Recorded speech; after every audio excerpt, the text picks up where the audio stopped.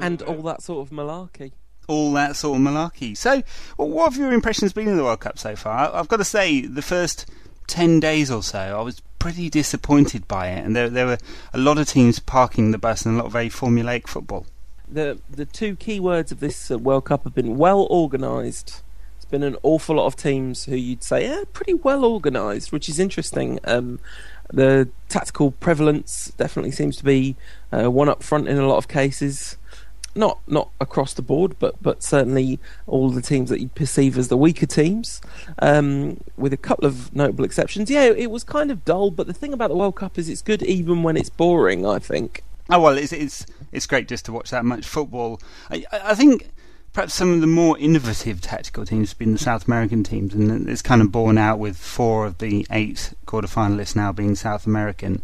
We've seen Mexico, obviously they're out. They changed between 3 at the back and 4 at the back, so did Uruguay and so have Argentina. And I think they changed the flow of some of the games, but the European teams, almost all of them have played one up front and been very dull, Spain being the exception. And you mentioned most of the weaker teams have played one up front. Of course, the notable exception to that has been England, who insisted on playing 2 up front, even though the world and his dog said they should probably only play 1 up front. Yeah, we'll come on to England. Should we just go for it? Should we just talk about England for a bit? Because let's just get it out of the way. Yeah, I've been dying to. Right, I'm kind of an England fan, kind of within reason. I have no flags. I don't know. I kind of don't want to feel this way, but I still find the St George's Cross slightly repulsive. I know that's not a widely held viewpoint, and there's a kind of strong movement to reclaim the St George's Cross for its kind of positive connotations. England, this great nation, and all that kind of stuff. But I don't know. Even when it's not being used as a kind of symbol of far right English nationalism, just there's something kind of ugly to me about English nationalism in general. But anyway, not been a great fortnight for English nationalism because our national team has been atrocious. Oh, just awful. Just from the warm-up games onwards. I mean, there was that awful warm-up game against Egypt several months ago when England players really looked like they just couldn't be bothered, and maybe you could forgive that because it was right near the end of the season. Then there was the game against Mexico in which England pretty much got outplayed. The shambolic game against Japan where England managed to scrape a draw with a couple of bizarre own goals. Didn't they win? Wasn't it a win? 2-1? 2-2. Oh, right. Yeah. And then the 4 World Cup games. Very average against USA, just awful against Algeria, only slightly better against Slovenia. Actually, I thought they got a better press than they deserved for that game.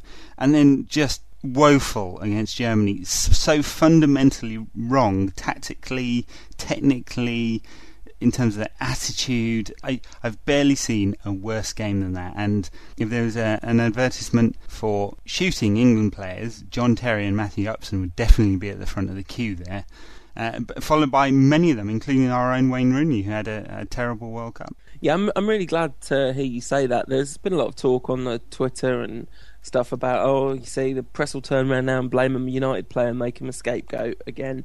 And obviously that is something which has happened many times. But Rooney, system or no system, had an absolutely shocking tournament. His first touch shouldn't really be affected by the formation that England are playing, but his first touch was just almost universally awful.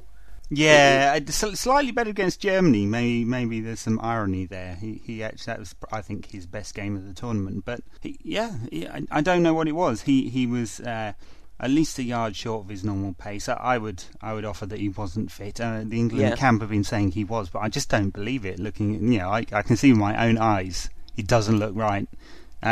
Definitely the formation wasn't right for him. He kept coming deep as the lone front man. Not the lone front man, but the leading front man in the final 2.5 games. And then with Heskey, obviously he was wandering everywhere and still not getting the ball. Did he have 4 shots or something in 4 games? Just you'd expect that in 30 minutes of football at Old Trafford, and I bet you he opens the first game of the season if he's picked after his extended summer holidays, and he'll probably get more than 4 shots in the opening 30 minutes. There you go. Bad World Cup for him, but he hasn't been singled out. There's been a lot of criticism of him, but there's too many other failures in the squad to justifiably single out Rooney as the deciding factor. I mean, I think everyone from the manager downwards can take a lot of blame. And very few players will emerge with any credit. I mean, I guess Michael Dawson, Stephen Warnock, Joe Hart and Michael Carrick will be pretty pleased because they didn't contribute to the terrible mess that was England. But Capello got it badly wrong, almost everything. Terry had a shocker of a tournament, not just his on-the-field play, but the ridiculous aborted coup. I think, it pains me to say this, probably England's best player was Steven Gerrard. And he should have been playing in the middle of the pitch, clearly. I don't agree with that at all. I think Gerrard was good for about half an hour of the tournament. I think that Gerrard against Germany was... Yeah, he didn't have a good game there, yeah. He had a decent game against Slovenia, but who had a good game anyway? I mean, Ashley Cole was consistent, you'd expect that. He did go wandering for... number 2 of 4 goals for Germany. Is that the one that John Terry wasn't personally responsible for? Yeah. The rest of them. Yeah, I mean, look, it's a team with no spine, by which I don't actually mean to call into question their personal characteristics. I mean, the team had no spine. There was problems in goal, problems at central defence, terrible problems in the centre of midfield, and problems at centre forward. Yeah, I'd question their personal characteristics and their parentage and probably their body odour too. Yeah, so I feel that may be a little harsh, but there's been a lot of talk about Capello, ranging from get him out, stupid eye to eye, to no, look, it's got nothing to do with Capello. Capello's had success wherever he's been. It's just this bunch of players. And as with almost all things, the truth probably lies somewhere in the middle. Although I would definitely lean towards the Capello being incredibly culpable for the performances of this England team on a pitch. I think, correct me if I'm wrong, is there anyone at the top level of world football who plays 4-4-2 on a consistent basis? Bayern Munich did through most of their Champions League campaign. And it took them to the final. A very flexible 4-4-2, but they definitely did. In international football, no, there's not a lot that do it. I mean, it's seen as an archaic system, but then again, 10 years ago, 4-4-2 was seen as an archaic system, and then it came back into favour for some time. And in fact, 10 years ago, 3-5-2 was seen as the modern way, with and then there was the evolution to the from Catenaccio to the sweeper sitting in front of the back. Back 4, and so these things do evolve. I think the issue is not the system per se. It's, do the players fit what you're playing? Does it make sense? How many square pegs have you got in round holes? Do they feel comfortable with it? Is it bringing the best out? And does it, play on your strengths and protect your weaknesses versus the opposition? And I think it was very candid of some of the German players to come out after the game and just say, I mean, maybe it was very German of the German players to come out and say, this is how we beat you.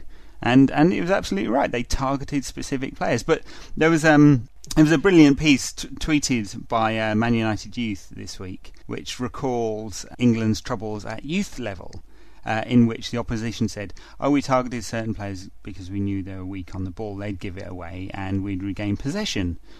It could have been a match report from any of England's games at the World Cup. Yeah, absolutely. And the other thing about systems is that if you're a tactically astute manager, you not only do you try and make square pegs in square holes wherever possible, but you also adapt the system, either to your own players, but also to the situation or the opposition. And Capella's substitutions were shocking. In the was it the game against Algeria where he made a like-for-like substitution and brought Defoe on for Sean Wright-Phillips for Lennon to start with, and then Defoe for Heskey. Yeah, and it didn't change anything about the system. Nothing changed effectively. And it was against America as well when he brought on Crouchy up front and put Wayne Rooney on the left in the last 15 minutes. And as Crouch came on, I thought, oh right, that's good. He's gonna change it up, you know. But instead, he just switched around the players on the pitch when they were crying out for something different. Yeah, I think there's a fundamental thing we need to discuss as well. And Capella got so many things wrong, and so did all the players, and their attitude doesn't seem right. And all of that is true. The other fundamental thing is these players just aren't as good as they're hyped up to be. Yeah, absolutely. I could not agree more. And loved Roy Keane's rant yesterday, and he said, I loved it. He rated every single player effectively as shockingly poor, and he's right. I mean, in world terms, Rooney's the only world class. I hate to use a football cliche, but player that England has. You know, truly, I think that's true. And he had a very bad time. And I just don't think this collection of players is very good. Even if you take the second level down and include Cole, who I think is, you know, on the border of being a top class player. I mean, there's very few left backs in the world better than him. Perhaps Patrice Evran, we'll get onto him. And then sort of Lampard and Gerrard and stuff. I mean, they haven't done enough at international level. Lampard's done it in Champions League, Gerrard sporadically, but international level to justify that term. And they've very rarely produced it for England. And we can keep talking about how good they are, but you know, the evidence is staring in front of us. From 2000 onwards, this so-called generation's failed 5 tournaments in a row. One they didn't bother qualifying for. And 4 others were essentially failures for a team that has designs on winning the world's trophies. So something does need to change. Howard Wilkinson said it in 1997. Then there was the blueprint by Trevor Brooking 4 or 5 years ago. Both of them essentially said exactly the same thing. It needs a fundamental shift in coaching strategies in order to build a greater pool of talent, and they've just been ignored by the Premier League clubs, and I don't think anything's essentially going to change. We're going to have a middle ranking group of players in world terms for as long as nothing changes.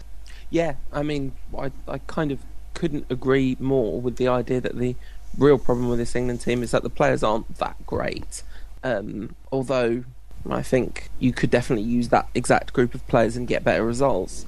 I couldn't, but somebody could. I kind of disagree about Lampard in particular, and even Steven Gerrard. Okay, just for a minute, I'm just going to put all partisan loyalty aside and just consider Steven Gerrard the player rather than the Liverpool player. And neither of them have ever been used properly by any manager the whole time they've been an England player, the whole time. And that must be incredibly frustrating and debilitating. And when they have been used well at the highest level by their clubs, they have kind of shone. I mean, Steven Gerrard, you say sporadically, but I think probably just basically the last couple of years have been very rough, and he was a fairly consistent performer before that, and obviously was absolutely instrumental in the Champions League win for Liverpool against whoever that was. I can't remember. I don't want to talk about that, but you know what I mean. And Lampard's just a fantastic player. He really is. I do think he is. If you'd put him in a different team under different circumstances, the thing is though, they do have technical weaknesses which don't other teams compare very favourably with. Certainly the best in world football, Spain, Brazil, Argentina. The way they relate to the ball is completely different to the way English players relate to the ball. Even Rooney, whose technique is wonderful, relates to the ball. I don't know. There's a difference in the physicality. There's a difference in the speed of the passing. It's just Wayne Rooney is an absolutely brilliant English player. I do think he's like obviously phenomenally gifted and world class and would shine anywhere in the world, but he would shine at being brilliant at that kind of football. You know, I don't suppose I'm not making too much sense because I'm talking fairly kind of esoterically. Well, no, I do tend to agree with you, and that's got a lot to do with technique, right? And techniques born when players are between 8 and 12, and actually there's many arguments that it's before that. Manchester United take on 8-year-old boys and play them in 4-a-sides, and it's been well documented this week with all the discussion about academy football. And that's a fundamental shift from United's philosophy before that, because over the last 10 years the club's actually produced very few players that have graduated into the first team. I mean, I make it 4: Brown, O'Shea, Evans and Fletcher. None of those are technical players either. No, not at all. And even the fantastic golden generation are technical in specific ways, but well, Paul Scholes, the most European of those. I mean, Paul Scholes has slot into the current Barcelona. Paul Scholes of 10 years ago. You stick him in the Barcelona side now, and he would shine. And the same in the Brazil side or the Spanish side. And he was by far the most sort of European, and addresses the ball in. Talking esoterically again, addresses the ball in a much more European way than British players normally do. But a lot of that you can coach, just good technique. Now the magic needs good technique to bring out, and what a lot of people who know youth football better than I say is that we coach that out. Part of it's to do with having 11-side games on a full-size pitch at a very, very young age, where power is all important. Very good piece in I hate to say it, the Daily Mail just prior to the World Cup, which talked about the fundamental shift in tactics born out of playing 11-a-side when you're 10, because the keeper essentially can't kick it far enough. A goal kick becomes a defensive nightmare because you can't get it far enough away. So what you end up doing is sticking your two biggest guys at the back so that they can lump it forward. Now that's a pretty crude analysis, but I have to say that bears it out, and the pace and physicality of the English game also kills off a lot of the technical players early, where some clubs are saying, well, if you don't have pace and you're not over 6 foot tall, you haven't got a chance. Well, try telling that to Xavi, Iniesta and Fabregas, none of which are lightning quick and none of which are more than about 4'3". Oh, well, absolutely. Lionel Messi, the current Argentina manager in his day, yes. as well. It's what's very interesting is this 15-minute conversation, without wanting to big ourselves up too much, has offered way more in the realm of insightful punditry than the combined television efforts of the entirety of British television. Now, I can't speak for our listeners who are in different parts of the world, but we here in England have been absolutely bereft of quality analysis from the television networks in this country.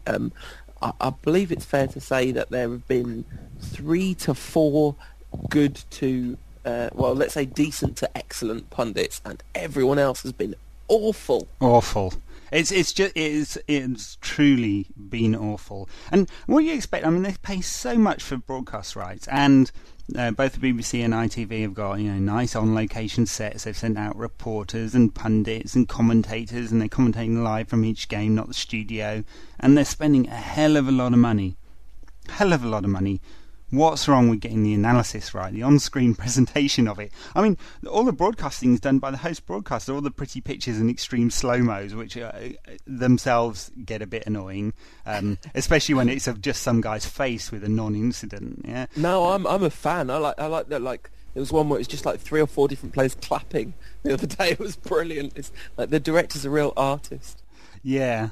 But the punditry, just shocking. I mean, my 4 most hated, and this is not picking any particular channel as favourites. I absolutely hate Edgar Davids. I just think either he's absolutely stoned or he just doesn't care. Andy Townsend, mindless commentary, no analysis whatsoever. Jim Beglin infuriates me. Not only does he know nothing about the world game, but he's made no effort whatsoever to do some research. I mean, it's not difficult. I mean, I did a bit of blogging for another website about about Serbia. I went out and I watched videos as much as I could of the players. I researched who they were, their backgrounds. I found quotes, anything to make it insightful, because that's what you do when you produce content, whether it's on air or whether it's written. And then Alan Shearer, the most mind-numbingly boring, mediocre, beige pundit you could possibly get. But then on the other side, there were some good ones. Hold on. No, you've had your say about the bad ones. Before you move on to the good ones, I'm jumping in and joining in some of the talk about the slightly less good quality punditry, shall we say. I was watching a match with my mum, who's a huge fan of the World Cup and has watched almost as many games as I have. And Alan Hansen and Alan Shearer were doing a piece of half-time analysis. I can't even remember the game. And it was the terrible Brazil-Portugal game. Fair enough, not a good game in the slightest. But they were showing replays of action, and Alan Shearer was saying he's got into a bit of space down the left here, and then he's knocked the ball in, and that's good from the centre-half. That's not punditry. That's very slow, very tedious commentary. Yeah, I think you're right. They do need to add some value. That's the point, isn't it? Add some value. Give us some... They're professional players. They're supposed to know more than we do about the game, because they've lived it and breathed it. They've been in the training sessions. They've had the tactical talks. They understand what it's like in the dressing room. They understand the pressures of match day, what they'll be feeling at that time, because many of these have played in the World Cup and been in these big matches and faced penalty shootouts and all of this. And there's just none of it. None of it. It's there's not so few of them add anything. The thing you said about not knowing anything about the players and not having done any research, there's a piece going around, and it's been talked about a lot, I think, in the general football media following type world, but that you are made fun of on air if you've done research about your players. You know, the Alan Shearer called Lee Dixon, I think it was, a swat.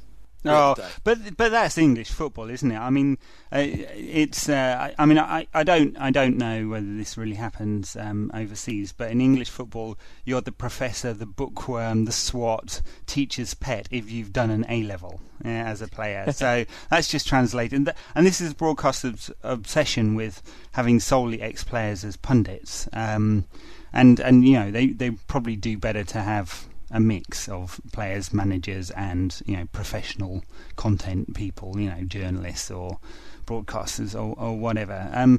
But yeah, I just find it so frustrating. I find it so frustrating. Today, ITV were celebrating because they knew nothing about the Paraguay team. Gareth Southgate, another one I really don't like very much. I know you have a slightly different opinion. Well, anyway, so he said we're holding on like a man drowning to Roque Santa Cruz because he's the only player we know.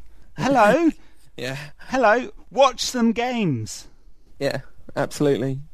No, absolutely.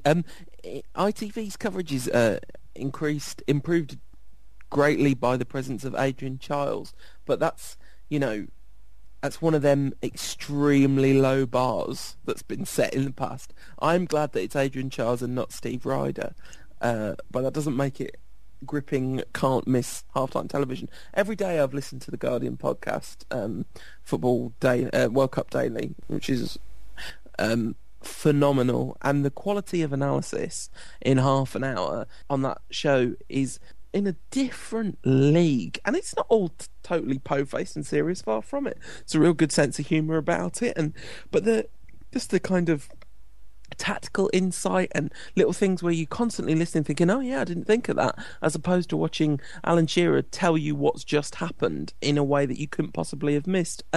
Beglin, one of my great problems with Jim Beglin is that man has no concept of what the rules of football are.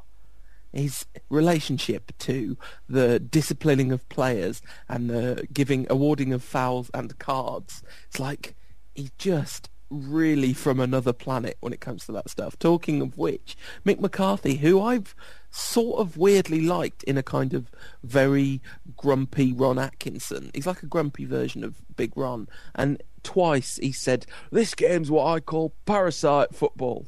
I love that. I don't know what it means, but parasite football's been played twice. Yeah, well, the irony, of course, that Mick McCarthy had a rant about teams parking the bus the other day. Yeah, totally. And when Wolves didn't play a single game last season when they didn't park the bus. The thing about it as well is, like, he's definitely convinced that unless someone was in physical jeopardy, there should never be a card awarded. Because, like, you know, a professional foul from behind, which is not aimed at all at hurting the player, but is just aimed at breaking up the play, you're like, oh, there was no vicious intent in that. It's like there really is nothing in the rule books about how there has to be a vicious intent in order to award some sort of card. So they've not all been terrible, though, have they? I mean, I've enjoyed a couple. I particularly enjoyed Roy Hodgson, and I guess he might be a candidate for the England manager's job if he doesn't end up at Anfield. And he's pretty insightful. What about you? I love Roy Hodgson. There was a brilliant tweet from @DangerHere who said that they really liked to imagine that Roy Hodgson had been sat at home watching television for the first week of the World Cup and just decided to do something about it and got on a plane and forced himself into the BBC studio to save our national broadcaster's embarrassment. And then very good has been Jurgen Klinsmann, plenty of insight, always kind of engaging entertainment. I tell you who has come on leaps and bounds as a pundit from the pool of English ex-players, and that's Lee Dixon. I'm now going to praise an ex-Arsenal player who's a massive Man City fan, but Lee Dixon offers something. I think there is some analysis there. I do agree, there is some analysis, yeah. I quite enjoy Marcel Desailly. I mean, I enjoyed him working for the BBC at last World Cup, and of course he's with ITV this time round, but at least he's got that enthusiasm, right? I mean, I don't think he offers huge amounts of analysis, if any, but he just loves the game, and his passion for Ghana and all the African teams were added something, I think, to the coverage. I agree totally, and also I'm a big fan of his use of the word équilibrated, which is a French word that he just believes exists in English but doesn't, which means balanced, which I love. I love that. Every time he says it, I want to give him a massive hug. Yeah, love Marcel Desailly. So, talking of the African teams, not a brilliant World Cup for them so far, apart from the Black Stars. No, but I don't want to blow my own trumpet, but I actually, before the World Cup, if you remember our podcast, I predicted that none of them would make it through. So they've done better than I thought. I just think many of them aren't very good size. But the difference with Ghana, of course, is they've killed all the African and they've been coached to hell, and they're actually quite a solid defensive side that have some really good attacking players that can break well, and they've done really well. Would you describe them as well organised? Well organised, I think, is the term. Yeah. I said at the beginning of the tournament, and lo, how I have been proved to eat my words, that there were two teams in this tournament that were being proved by being managed by Sven-Göran Eriksson. One was France, pretty sure I was right about that one, but the other, of course, was Argentina, where I was badly wrong, and we'll come on to that later. But Sven-Göran Eriksson's Ivory Coast were perhaps the most disappointing thing about it. I mean, I thought they were always going to struggle to get out of the group stages, but why he did not take that first game by the throat and try and beat Portugal is beyond me. Because it's Sven, isn't it? I mean, how many times did we say that about Sven's England? No, he's just he doesn't. He's not the guy who takes the game by the scruff of the neck and makes changes. And unlike the Chile manager, of course, who made 87 substitutions per half. Yeah. That's a lot. He kind of got it wrong against Brazil, but listen, let's not go match by match because we'll be here forever if we do that. Because we've tried to podcast a couple of times, it hasn't been able to make it work. So for the few of you that have been crying out for it on Twitter, which has been an absolute delight to me, I must shout out. I'm going to just go with the pronunciation. Awate91 and Happy Hero, Luzniki 2008, and anyone else that's given us a shout on Twitter to say, "Oi, where's the podcast?" It's nice to be wanted. I've really enjoyed watching Ghana play. That I think that's even though it's clearly not the best goal of the tournament, my favourite goal of the tournament is Asamoah Gyan's extra time winner the other day. Against the USA, yeah. I mean, it was dramatic, wasn't it? It's It was good. It was a good game. Yeah. The way he held off the challenge and the power of that finish was phenomenal. Since we're on to finishes, what have your favourite goals been so far this tournament? Well, there was that one, and oh man, right back to the first game, that Chabalala goal was just wicked. Just the way it absolutely ignited the World Cup. And at that point, we did not realise that the Jabulani was going to be so impossible to shoot from distance. So we perhaps didn't realise quite how special it was. I'm sorry, I have vowed to set partisanship aside for the majority of this podcast, so I have to mention Carlos Tevez' blinder. Stunner, wasn't it? Stunner. A couple of really good Japanese free kicks as well in the group stages. Yeah.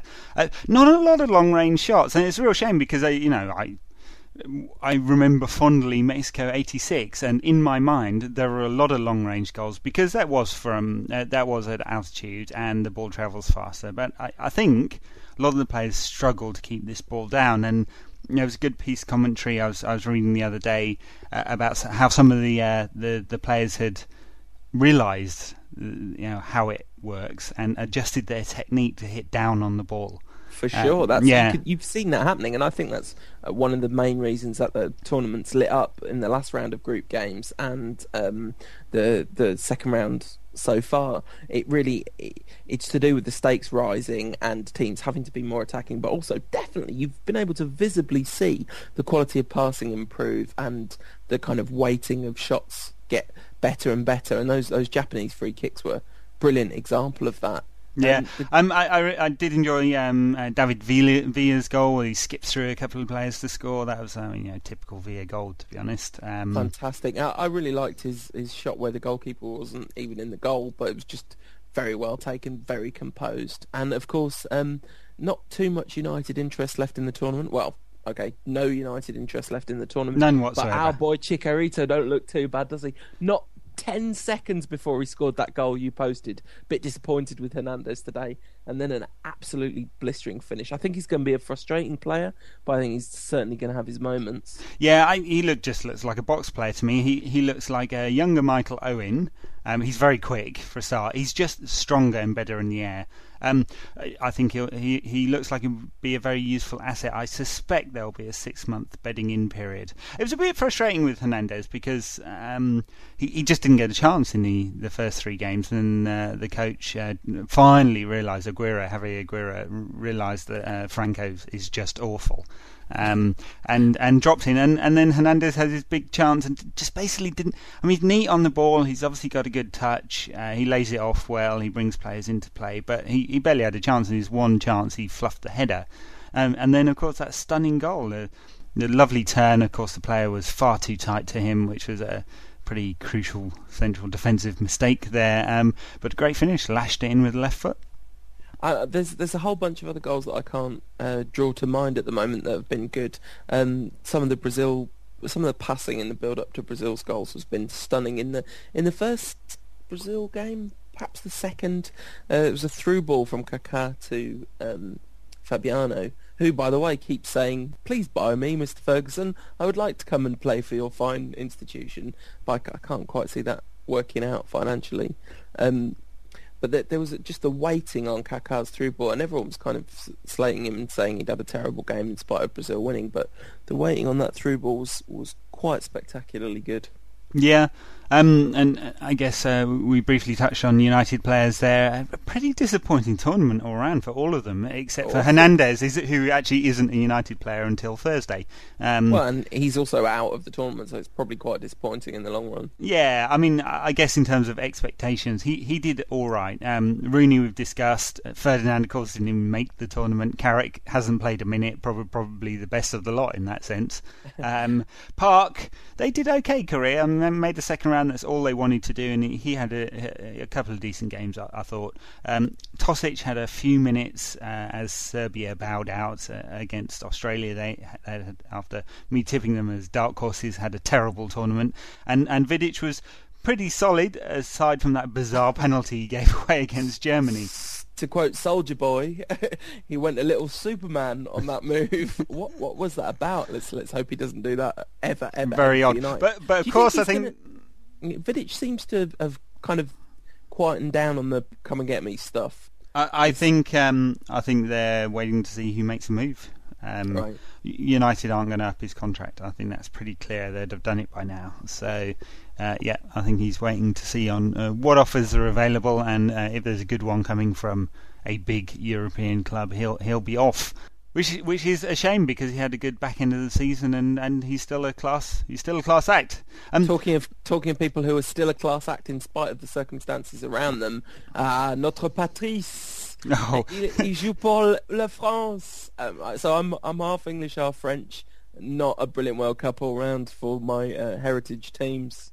No, well, utterly comically disastrous one for the French team. I mean, I suppose we almost got there in a very English way with John Terry's sort of attempted coup, but it was insane. I mean, everyone hated Dominic before the game, right? Everyone knew that he's kind of slightly unhinged, Dominic.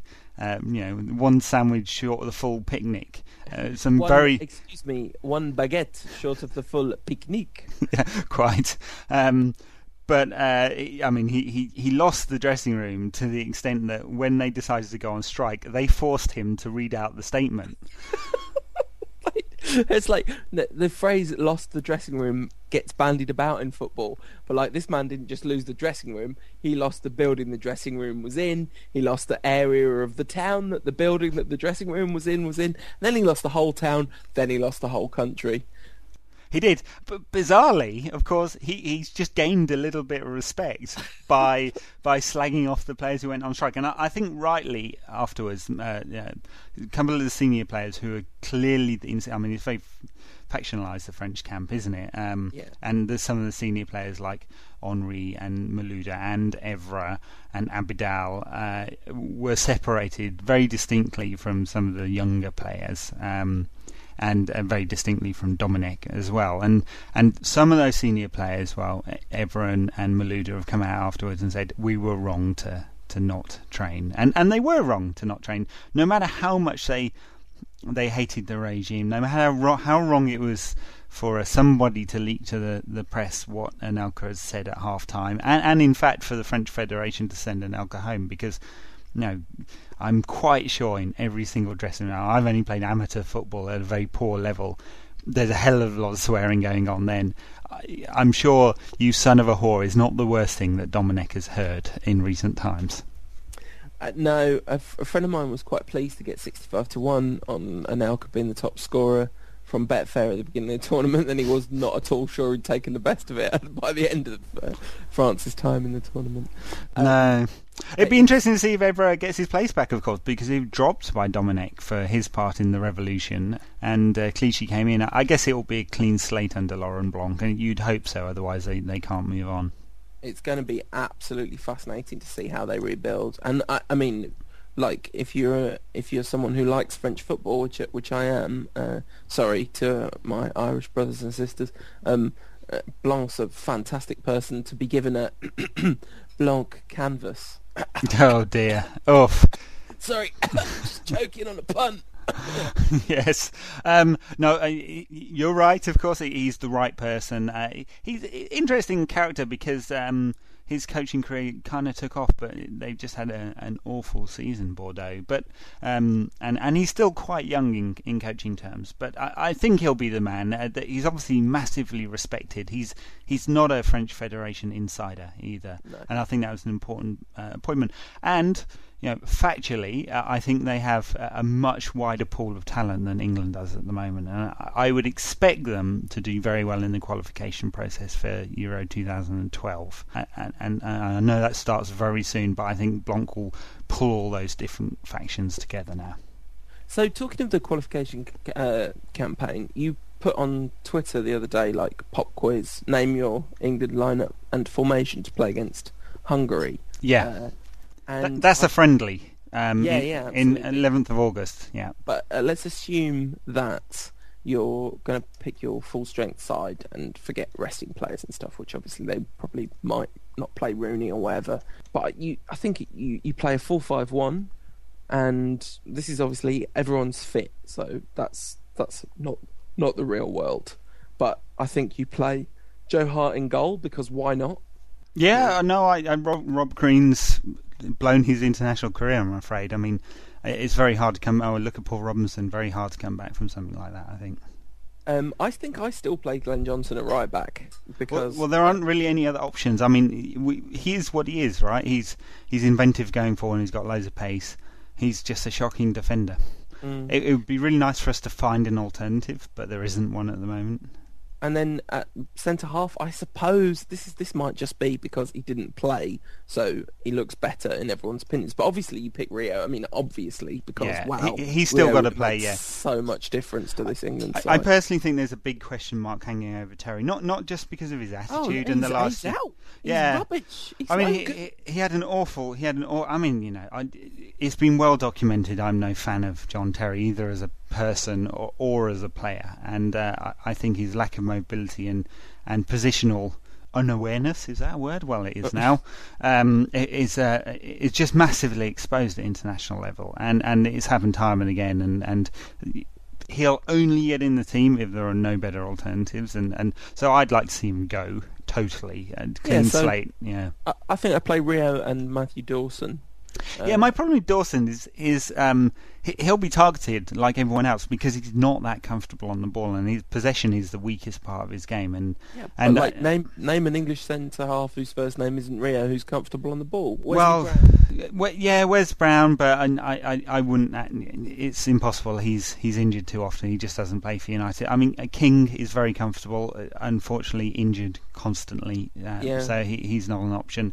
You can't build your team around King. That's No, you can't. And maybe you could say that you can't do that around Rio anymore either, but we'll see. No, and because of his injury problems, we'll see whether he. I mean, of course, the groin injury that he got during the World Cup was you would say is a bit of a freak because it just doesn't fit with the back injuries you've got. Unfortunately, the back injuries Rio has had seem to have these knock-on effects. So we don't know. Back spinal injuries always do. Like if you know anything about osteopathy, like the spine affects every other bit of the body, doesn't it? So right. Then obviously you play Ashley Cole at left back. I think I have the midfield three of Owen Hargreaves, Frank Lampard, and Steven Gerrard, probably. Yeah, I think personally, I think it's probably time to dispense with Lampard. Nothing wrong with having him in the squad. I mean, he scores that many goals from midfield, but he's not getting any younger. He's 32 now, and he had a very poor tournament. I think if I'm going to get rid of one of them, I'm getting rid of Stevie G, but I'm maybe biased. Yeah, I would keep Stevie G, despite the fact that I hate him. On many levels, and I think his role is further forward, and I would probably go with two defensive players in there. Yeah, so play Barry and Hargreaves. Barry, who I don't think had a very good tournament. We'll forgive him that because he clearly wasn't fit, and Hargreaves. Well, will he ever come back? Otherwise, it might be time to blood a younger player, and we'd love to see Jack Rodwell perform at the highest level in the Premiership more regularly and to the extent that everyone kind of hopes that he will perform. I think it might be a bit too early for him for September, or in fact the rest of the next season. But we'll see. I mean, players have come into the England side at that age before, of course. Wayne Rooney did. And then further forward, my three would probably be Cole on the left, Gerrard just behind Rooney, and then on the right hand side Adam Johnson. Mainly because I think if you'd and Johnson of course can play either side as can Cole, which would give England some flexibility to their attacking formation. You could argue that Joe Cole can play neither side. You could argue that, of course, and of course Joe Cole could play just behind, and he has his limitations, right? And if you've seen any of the posts I've done on Rant recently, I think a few people misunderstood my point, which was financial, not about Joe Cole. I don't think I'd place him in my sort of top 20 creative midfielders in Europe. And it's not because he didn't have the potential to be there. He certainly did. I mean, when Joe Cole was 21, he was the Mesut Ozil of English football. He took a long time to mature. Then he got a lot of injuries, and then no one could quite kind of work out where he should play. But I don't see any other playmaker there, and there needs to be that bit of magic. Yeah, for sure. I totally agree, and that's pretty much my three. Except I don't think I'm quite ready to. I think in that system, like Theo Walcott could do a lot of damage potentially, but either him or Aaron Lennon or Sean Wright-Phillips all have the same problem, which is a lack of end product. Yeah, I think Wright-Phillips has the most end products, but he has some problems running down blind alleys, and he loses possession, and he doesn't quite have the same amount of pace as the other two. Lennon, aside from often having no end product, and that wasn't really the accusation you'd make against him while playing for Tottenham this season. His biggest problem at the World Cup was he just absolutely shirked it. He obviously just did not have the confidence in himself to do it when it really mattered. And Walcott, I think, just hasn't grown up, and I've barely ever seen him play a good game, to be honest. I just don't understand what the fuss is about. Maybe one day, right? I think that the one thing where that system seems like completely self-evidently the right way for England to play, either with one holding midfield and two bombing forward, or two holding midfielders and then like just a proper like 4-2-3-1. The problem is that's a pretty tactically sophisticated formation for a group of players that don't get to play together all the time, and we've seen at United how disastrously wrong a 4-5-1 that turns into a 4-3-3 can go when it doesn't turn into a 4-3-3. You know? Yeah, I mean, I think over the course of the season, United honed that one pretty well, and it's also the system that Chelsea play. It's also the system that Liverpool play. It's not the system. Well, it's kind of the system that Arsenal evolved to. They for a long time, Wenger was insistent on playing a straight 4-4-2. But yeah, it just makes most sense with this group of players. It might not always, and I don't think 4-4-2 is dead. I think these things go in phases. The problem is you have to be adaptable to what the opposition does, and too many English players aren't. I think many of them who play in systems that are adaptable ought to be better than they have been.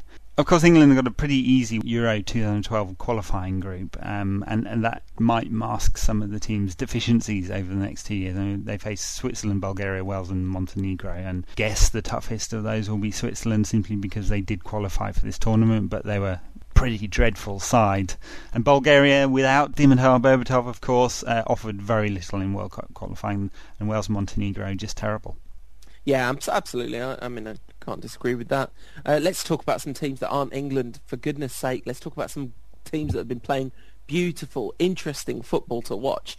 Man, I have to eat so much crow about Diego Maradona's ability to manage a team through this tournament. And what is fascinating is just what a perfect fit he is for this job. I mean, there's a lot of talk about how he's not really responsible for the tactics in the kind of nuance of it, but he does seem to have a pretty good grasp of it. And once he's got his gang of players that are kind of, he's just built up such a team spirit. Now, I think they're going to get really badly found out at some point, Argentina, but only because their central defenders are so poor. Yeah, well, the whole back four's poor. I mean, Heinz is obviously getting on pretty slow, and Samuel is not always fit, and Demichelis is terrible, and they've finally ditched Gutierrez at right back, which was a good job, I think, and just stuck another central defender out there on the right. Yeah, so I think there will be, but yeah, he's smart enough that he changed the tactics. I mean, after using 100 players in qualifying and switching between 4-4-2 and 3-4-3 and 3-5-2 and messing with the tactics every single game. He's stuck on a 4-3-3 system, which gets the best out of Lionel Messi, and I think he's had a pretty good tournament, Messi, even though he's been unlucky on the goal front. Yeah, for sure. And he's getting the best out of Tevez, who effectively comes off the left, and Higuain, who's the pivot, and it's incredible, really, that they can leave a player of the quality of Sergio Aguero and Diego Milito, thank you, on the bench, and it shows you how much firepower they've got. It's absolutely it's great fun to watch as well. That's the thing. Brazil have been intermittently fun to watch and frustrating. Same for Spain. Yeah, very ropey first game, but I think the problem with Spain, I mean, obviously, I think they're probably the most technically accomplished of all those sides. I think Argentina have the most firepower. Brazil are the best defensively of any of the top sides, and it's probably, well, they'll win the tournament. And Spain are the most technically accomplished. The problem with Spain is they don't have a plan B at the moment. Against Switzerland, they got really found out because they just passed, and they went in the little triangles, and Switzerland went really, really narrow. And I didn't see a cross come in for for about 85 minutes in that game.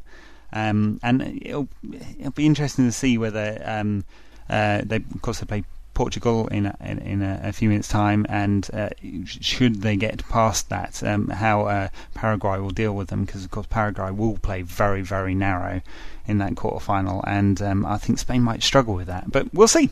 We will. Portugal don't look like title contenders to me by any stretch of the imagination. No, and by the time I post this, it'll probably be about mid-match, so we'll see. We will. Cristiano's not having a brilliant tournament, nor is he having a terrible tournament. Pretty thankless task he's got in that Portugal side, I'd say. Talking of ex-players, this one would not a thankless task, but a very thankful task. Diego Forlan, what a tournament the boy's having. He's been having a stunning tournament, but then he's had a very good career post-United, hasn't he? He has. He's just a good player that came to United at the wrong time. My friend Phil would like to point out that Uruguay were his official dark horse picks. I believe my dark horses did better than your dark horses, because I had USA and you had Serbia. Yeah. But still, neither of them done particularly well. But yeah, Uruguay looked like a fantastic team. And talking of favourite goals, that Diego Suarez goal the other day, wow. Yes, and he's a very good player, Diego Suarez. Although he was part of the reason that I am still lobbying for the phrase excellent scoring record in Dutch football to be permanently stricken from the record and to not be considered to have any validity as to judging the quality of a player. Well, of course, you have Ruud van Nistelrooy versus Matthijs Kesman to thank for that particular problem. Yeah. Hey, listen, I've got on the kind of Van Nistelrooy and potentially Suarez side, you've got them guys, but then you've got Dirk Kuyt, Alfonso Alves and Matthijs Kesman. All right, well, listen, are we going to promise the people that we're going to do this again before the World Cup's finished? We'll certainly do it before the World Cup final, and we'll have another review of the quarterfinals and the semi-finals, probably preview the final, and let's hope that the standard of the football continues to be good. The Paraguay-Japan game was the worst of the tournament, but we've got that one out of the way now. It's going to be great football from now onwards. And just once again, I'd like to say a huge thank you to everyone that's kind of asked about the podcast and got in touch. I totally love getting feedback. You can either post a comment on the post on unitedrant.co.uk, or you can leave us a review in iTunes, or shout at United Rant, that's Ed on Twitter, or at UTD Rantcast, that's me. We love getting your feedback. Also, there's an email address, I believe, cast@unitedrant.co.uk. See you soon.